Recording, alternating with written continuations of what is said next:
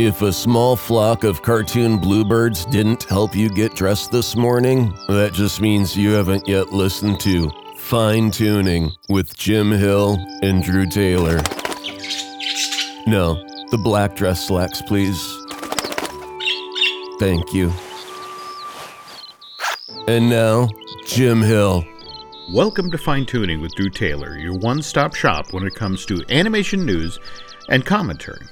I'm Drew's co-host, entertainment writer Jim Hill, and first of all, folks, though a fine-tuning mini-sode, is that how they say that? Mini-sode, went live earlier this past week. Truth be told, Mr. Hill and I haven't recorded a new podcast since we did our Pixar in the Parks event with the Storybook Destination folks in Orlando back November 8th through the 12th. Yeah. That was over 2 weeks ago, and to be frank, a ridiculous amount of animation news is broken over that relatively tiny window of time. I mean, for starters, we have to acknowledge that just this past week, we lost Steven Hillenburger, the creator of SpongeBob, and that still just breaks my heart. So many of us loved that show, and when the news broke last year or thereabouts that he was dealing with ALS, it was just kind of hoping he'd beat it. But then, out ahead of that, we lost Stan Lee back on November 12th. Yeah, that was, I think, when I was flying home or while we were on the way to the airport after our whirlwind week in Florida. Yeah, we got that very sad news. What's kind of cool, again, you went back to LA, and one of the things you got to see when you were back in LA is the full finished version of Spider-Man Into the Spider-Verse, which... Yeah, well, I should say mostly finished because a lot of the credits were unfinished and things like that. Okay. But yeah, it was pretty finished. We'll say that. Yeah. Okay, but word's broken that this film also in the tradition of Stan Lee popping up in Marvel movies. So I'm told this one actually gets a really strong reaction from audiences. Is that true? Or oh yeah, it was pretty fresh when I saw it, and people were. You just heard this "aww" when he was on the screen because he's in it a lot longer than you would think, and it's a fully animated version of Stan Lee with his voice, and it's a really amazing little moment. I think people are gonna love it. That's cool. Yeah. That's cool. Now, the other thing I really want you to talk about here, Drew, when you said, after you got out of the screening of this thing, that Spider-Man Into the Spider-Verse is the best animated film of the year, that really kind of took me aback. Yeah, I agree. This has been an amazing year for animation. I mean, everything from Isle of Dogs to Incredibles 2. But yeah, it is really something else. It's an animated movie unlike anything you've ever seen before. Stylistically, storytelling-wise, this is a much more mature and much more experimental animated film than you are probably expecting from an animated Spider-Man movie. And I think people are going to lose their minds for it. At least I hope they are. Okay. I saw that wonderful 4-minute scene that they tacked on to the end of Venom, and everyone's been dazzled by, the trailers so far. But, the thing I keep circling back on is that it has such a startling graphic look that seems to change constantly, and that doesn't take you out of... Oh, yeah. That doesn't take you out of the movie at all, or... No, not at all. And I mean, even within scenes where characters are talking to each other, Penny, it's almost an anime look to her. Spider-Man Noir, who is voiced by Nick Cage and is one of the standouts of the movie, is a black and white character. Spider-Ham is a 2D, very squash and stretch animated character, and it all works. I mean, everything is in service of this story of Miles Morales, who's trying to figure out how to be Spider-Man in a world where Spider-Man has died at the beginning of the movie, and he is now having to assume that mantle and getting help, from these other spider folk. And it's just a really wonderful, poignant story. And I think it is that heart that takes you through the movie, that allows you to not get caught up in the stylistic differences or the embellishments or anything like that, and makes this movie so special. Wow. All right. I'm definitely going to check this thing out. The buzz is great. But here's the studio doubling down. I mean, on November 27th, they revealed that not only is there a sequel to Into the Spider-Verse already in development, continuing the Miles Morales story that you talked about, but there's also a Spider-Woman movie? Yeah. Another animated project that's built around 3 generations of web slingers? I mean, you got to sit down with the directors of Spider-Verse this past week. Did they talk about those projects at all? I did. I sat down earlier today, actually, with Bob Persichetti, Peter Ramsey, and Rodney Rothman, and I said, what are you doing? Like, are you going to be involved in a sort of supervisory capacity? And they didn't really have an answer for me. They were like, we literally finished this thing 2 days ago. And we are going to, have a long breath, but it would surprise me very much if they weren't involved in some way, just because I'm sure that I know that this movie was a huge pain in the ass to finish and to get made, and I'm sure they would like to share their wisdom with whoever is going to take on the next movie. Because, this is the largest production for Sony Imageworks ever. I think there were over 100 people working on it. When they were trying to sell the studio on the look, how long again did it take to put together that? Well, they said it took a year and a half to put together a 30-second, I should say, sizzle, a proof of concept. Right. And then they said, and then we got the green light, and it took another year and a half to make the other 116 minutes. Oh my God. So that tells you, because, the thing that people aren't talking about too is that there was some kind of contractual licensing agreement where they had to make this movie by the end of 2018, or they would lose the rights to be able to make an animated Spider-Man movie. Oh, jeez. So that is why this thing is coming in at the 11th hour. I wish I'd known you were going to go talk with the directors today, because I have been meaning for years to tell Peter Ramsey how much I love Rise of the Guardians. It's a great movie. It is. But it just, I don't get it. Why did the audience not show up for that? Well, tell your Freddie Moore story. Well, no, I compared the Spider-Ham animation to a Freddie Moore animation, and two of the directors did not even get the reference. But thankfully, Bob did. He worked with Andreas Deja on Fantasia 2000 and was his apprentice. And so he said that Andreas would draw the Freddie Moore version of Mickey Mouse for him sort of at odd times, which is really funny and great and perfect for the 90th anniversary of Mickey Mouse that we've been bombarded with all year. Yeah, I have to admit, if you and I managed to be around in 10 years, I shudder to think. I mean, if this is what they did for the 90th, I don't even want to think about how they're going to hammer on us in 10 years' time. But speaking of characters that hammer on things, Ralph Breaks the Internet managed to come out while we were away, and it's doing reasonably well. I mean, its domestic box office is at $93.5 million, which means sometime in the next day or so it'll blow through that significant box hold threshold of $100 million domestic, and it's literally tracking on the exact same trajectory as the original Wreck-It Ralph back in 2012. I think that took 11 days to make it $100 million. The only problem is back then movie tickets prices were on average $7.96, and these days they're $9.14. So I'm trying not to read too much into that. I liked Breaks the Internet. I didn't love it. Right. I think in your review, I loved your take on it, that it was like a Disney package feature from the 1940s. That if something was happening on screen they didn't like or weren't really enthusiastic about, don't worry, there's another thing coming along in 5 minutes that's just as good and just as fun. And I think ultimately it ended well, and I enjoyed the arc with Vanellope and Ralph. In fact, one of my favorite pieces out of the whole movie is the two of them waving to each other as she's going up into slaughter race. And I mean, that's all wordless, and then, she's just gone.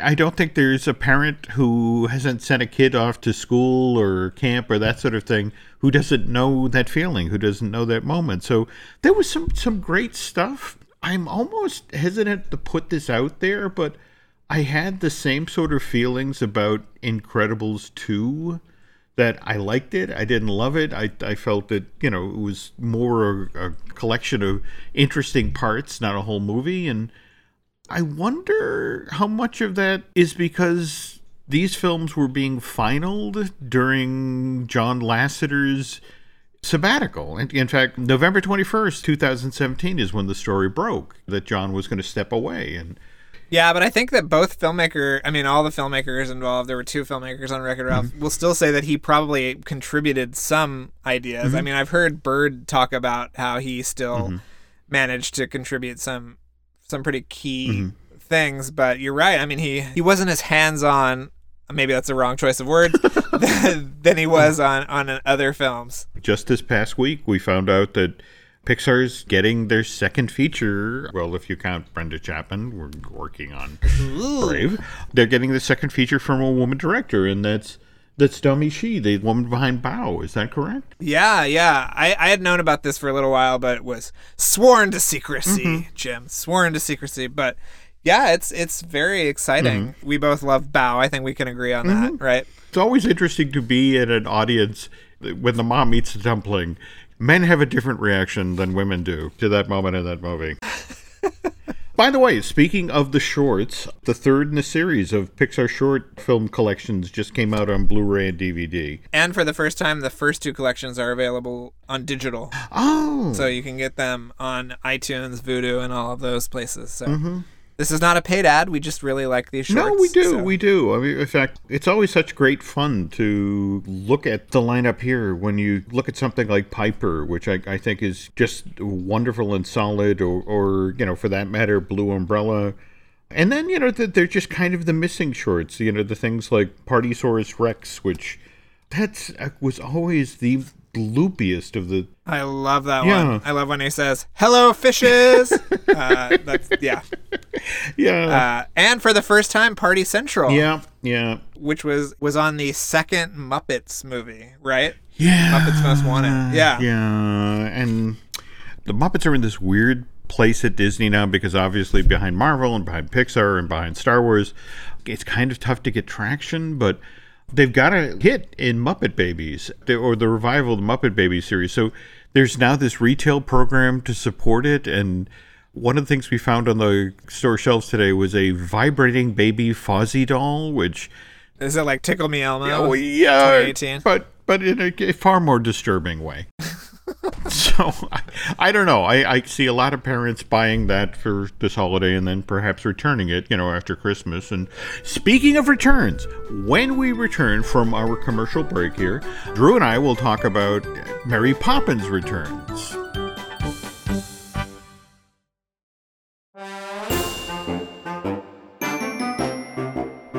And we're back. I'm sorry, I'm kind of a little incoherent when it comes to Mary Poppins Returns.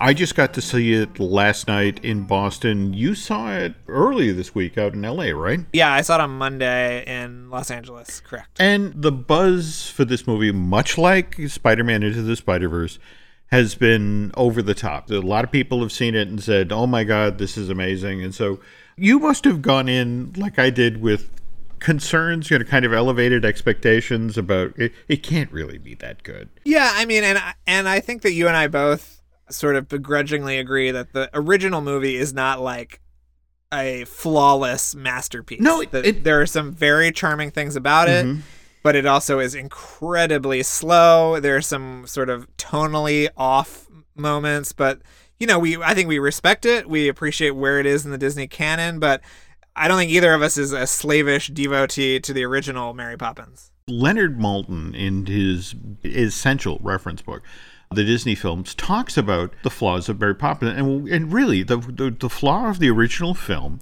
is it's too long. Yeah, 2 hours and 19 minutes. Yeah, but then the question is, where do you make the cut? If you're going to tighten this movie... and he's like, yeah, you could take out, the whole Uncle Albert scene, but then you'd lose the Uncle Albert scene. And, it's trying to figure out what you would toss out. And did we need all that Dick Van Dyke narrating while drawing with chalk stuff? I mean, "Oi, I see you there. You want to hear more of the story?" Alice and I were just talking about this in the car today, that, if you remember the first movie, in fact, one of the things I respect about Mary Poppins Returns is that how every so often it will, in fact, mirror the structure of the original film, but put a fun new bend on it. Yeah. You think about how they established the world for Mary Poppins Return. You have Lin-Manuel on his bike, as a lamplighter rolling through the city of London. And you look at Mary Poppins Day, and it's so obviously a studio-bound, shot on a soundstage movie. And it was really kind of a ballsy choice to do some of that with Mary Poppins Return, but also do a lot of on-location work in London.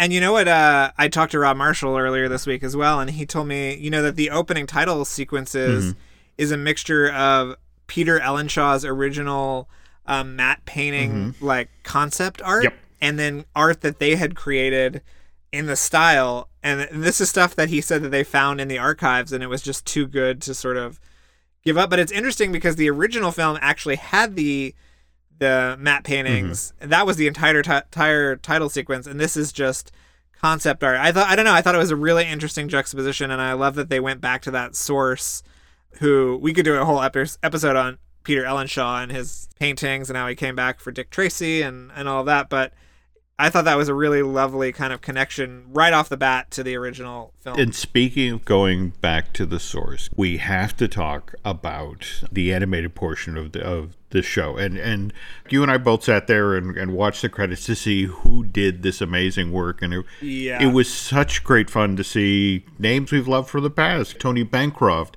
James Baxter. And I got to find out why they thanked Glenn Keane. Yeah. He's in the special thanks section, and it's like, what's that about? But anyway, let's talk about the animated scenes. I mean, yeah. What do you understand about the breakdown between what the Disney folks did? And let's be clear here. When we say the Disney folks, the animation for this was actually done by Duncan Studios. Is that correct? Yeah, which I should just go to the studios. I mean, they're in Pasadena, which is probably a 15-minute drive from my house, and I should just knock on the door. All right, we'll pause here now, and Drew will go break into the studio too. Yes, please hold. There we go. Okay.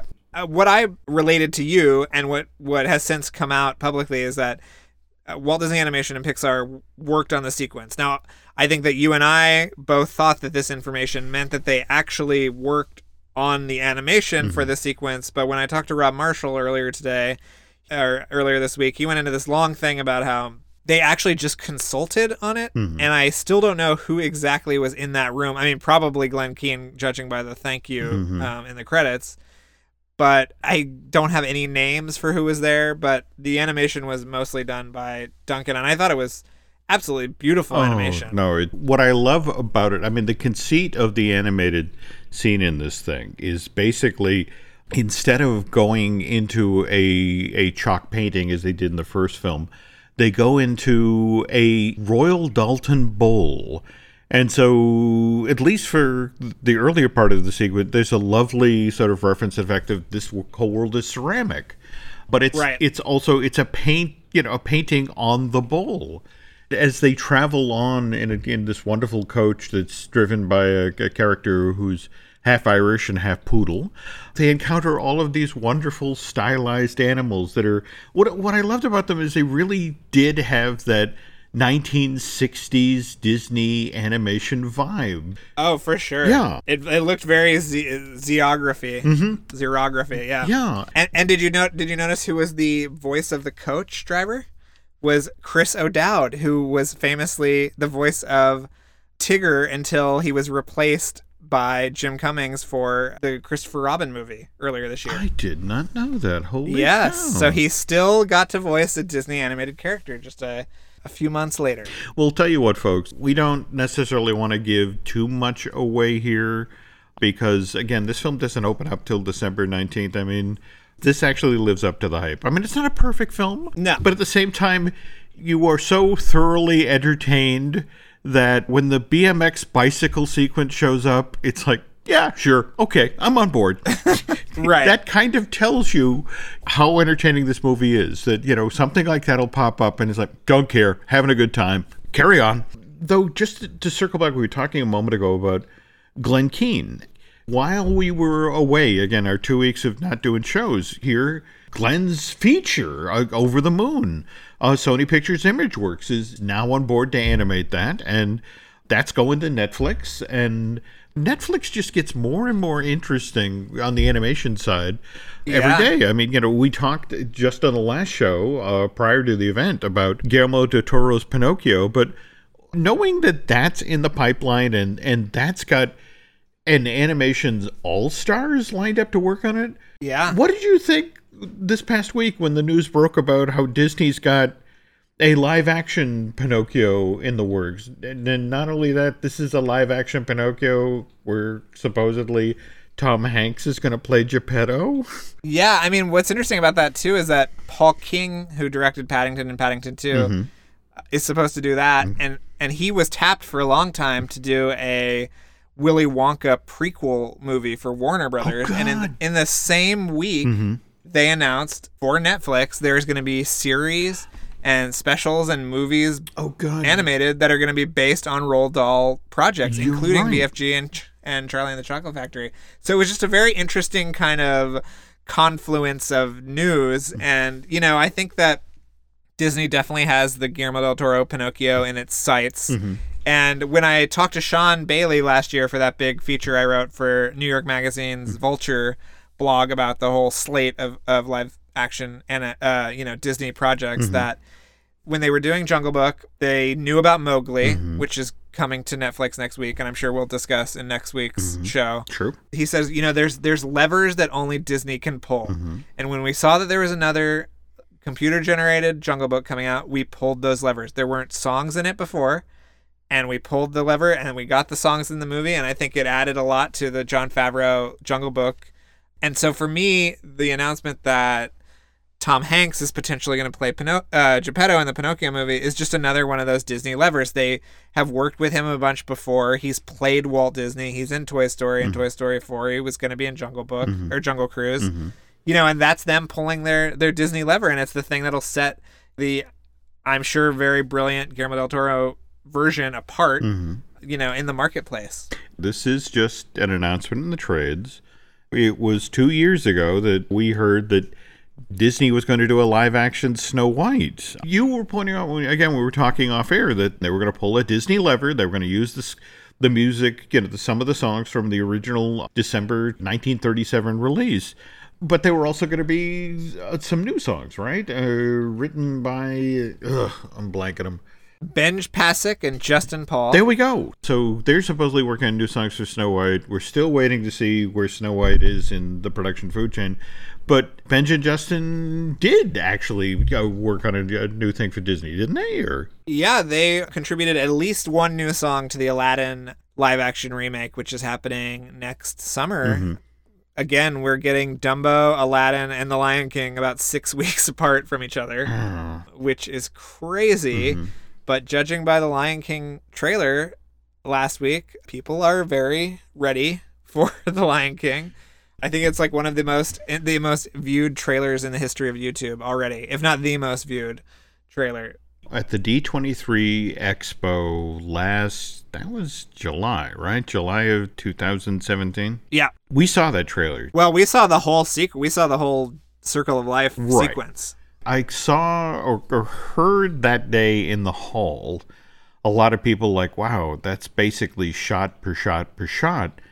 A lot of people talk about that. You know, the whole notion of this looks a lot like the animated film. Well, and let's be honest, this new movie is animated. We can't... No, this is whole true. Conceit of live action is a bunch of bunk. I agree. And it's strange because if you think about Dinosaur, the secret... Let's not think about Dinosaur.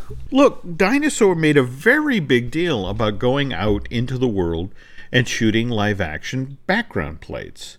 And I've been trying to get people who are working on Lion King to talk to me about, nobody can quite get their arms around what to call these things yet. Right. You know, whether it's live action, is it a CG remake of a Disney classic?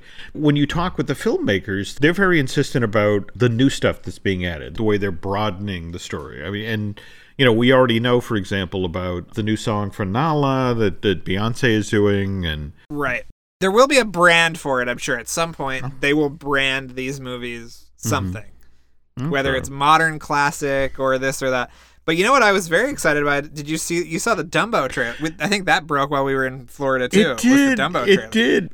I really want to see this movie, but I've been cautioned by friends that basically the original Dumbo is only 64 minutes long. And so supposedly that's the thing people going into, you know, this Tim Burton version, it's like, that's Act 1. Yes, that's Act 1. I was on the set, which I can't talk about yet, I don't think. But Yeah, they said to us, the first movie is the first act. He's flying by the end, by the, 60-minute mark. That's all been established. It's all over. Mm-hmm. So there's a lot more story. There's a lot more stuff with the Michael Keaton character, who's kind of like an evil Walt Disney character. It's really interesting. I think it's going to be really cool. I thought that trailer was terrific. No, but if you want to talk about terrific trailers, the Toy Story 4 trailers that broke, I would pay cash money to be in the promotions department at Disney who came up with the idea of doing, first you put the teaser trailer for Toy Story, and then you create a trailer where characters are reacting to the trailer. Brilliant. Key and Peele. They're great. Oh, they are. But it was just one of these things where it's like you were literally like at the 90-second portion of that trailer before Woody and Buzz walk in. Right. And it's just sort of like, you got to mix it up a little bit, but this is kind of bonkers. Right. I think those two, the design of those two new characters, Ducky and Bunny, I think they've already made back the production costs on Toy Story 4 just in the amount of plush that those two are going to sell. But I found out some information too that, the other big piece of Toy Story 4 information is that Tim Allen leaked that Keanu Reeves is one of the toys. Yeah. Well, we can't talk about it yet, but Dance first, Taylor, dance. I know. How do you tease this and not reveal what you know? No, I know. It's whenever I can talk about it, we will talk about it. But I think he's a very cool character. I think the movie is going to be very cool. The look seems very different. I mean, it's going to be a wild movie, I think. I think that they look like this might be the fourth one, but they're taking chances. Forky seems to be the weirdest character ever. Yeah. But as we speak, there is a container ship coming across the Pacific full of Forkies. Oh, yes. The best part, you can make your own very easily. There you go. On the next edition of Fine Tuning, which won't be 2 weeks from now, right, Drew? It'll be like... No, it'll be next week. It'll be in like days. Mere days. There we go. Mere days from now. We'll have some more information for you. But if people can't wait for the new show, Drew, they can go to your other podcast, right? Oh, yeah. You actually listened to my other podcast, I did. Right? You thought it was funny? Okay. Yes. Yeah, so that's called Light the Fuse, and it's available everywhere fine podcasts are downloaded, so please take a look at that. And we're very excited to be back on our schedule, and Jim and I will be back very soon with even more stuff. Until then, folks, take care, okay? Be sure to tune in again for another fine episode of Fine Tuning with Jim Hill and Drew Taylor.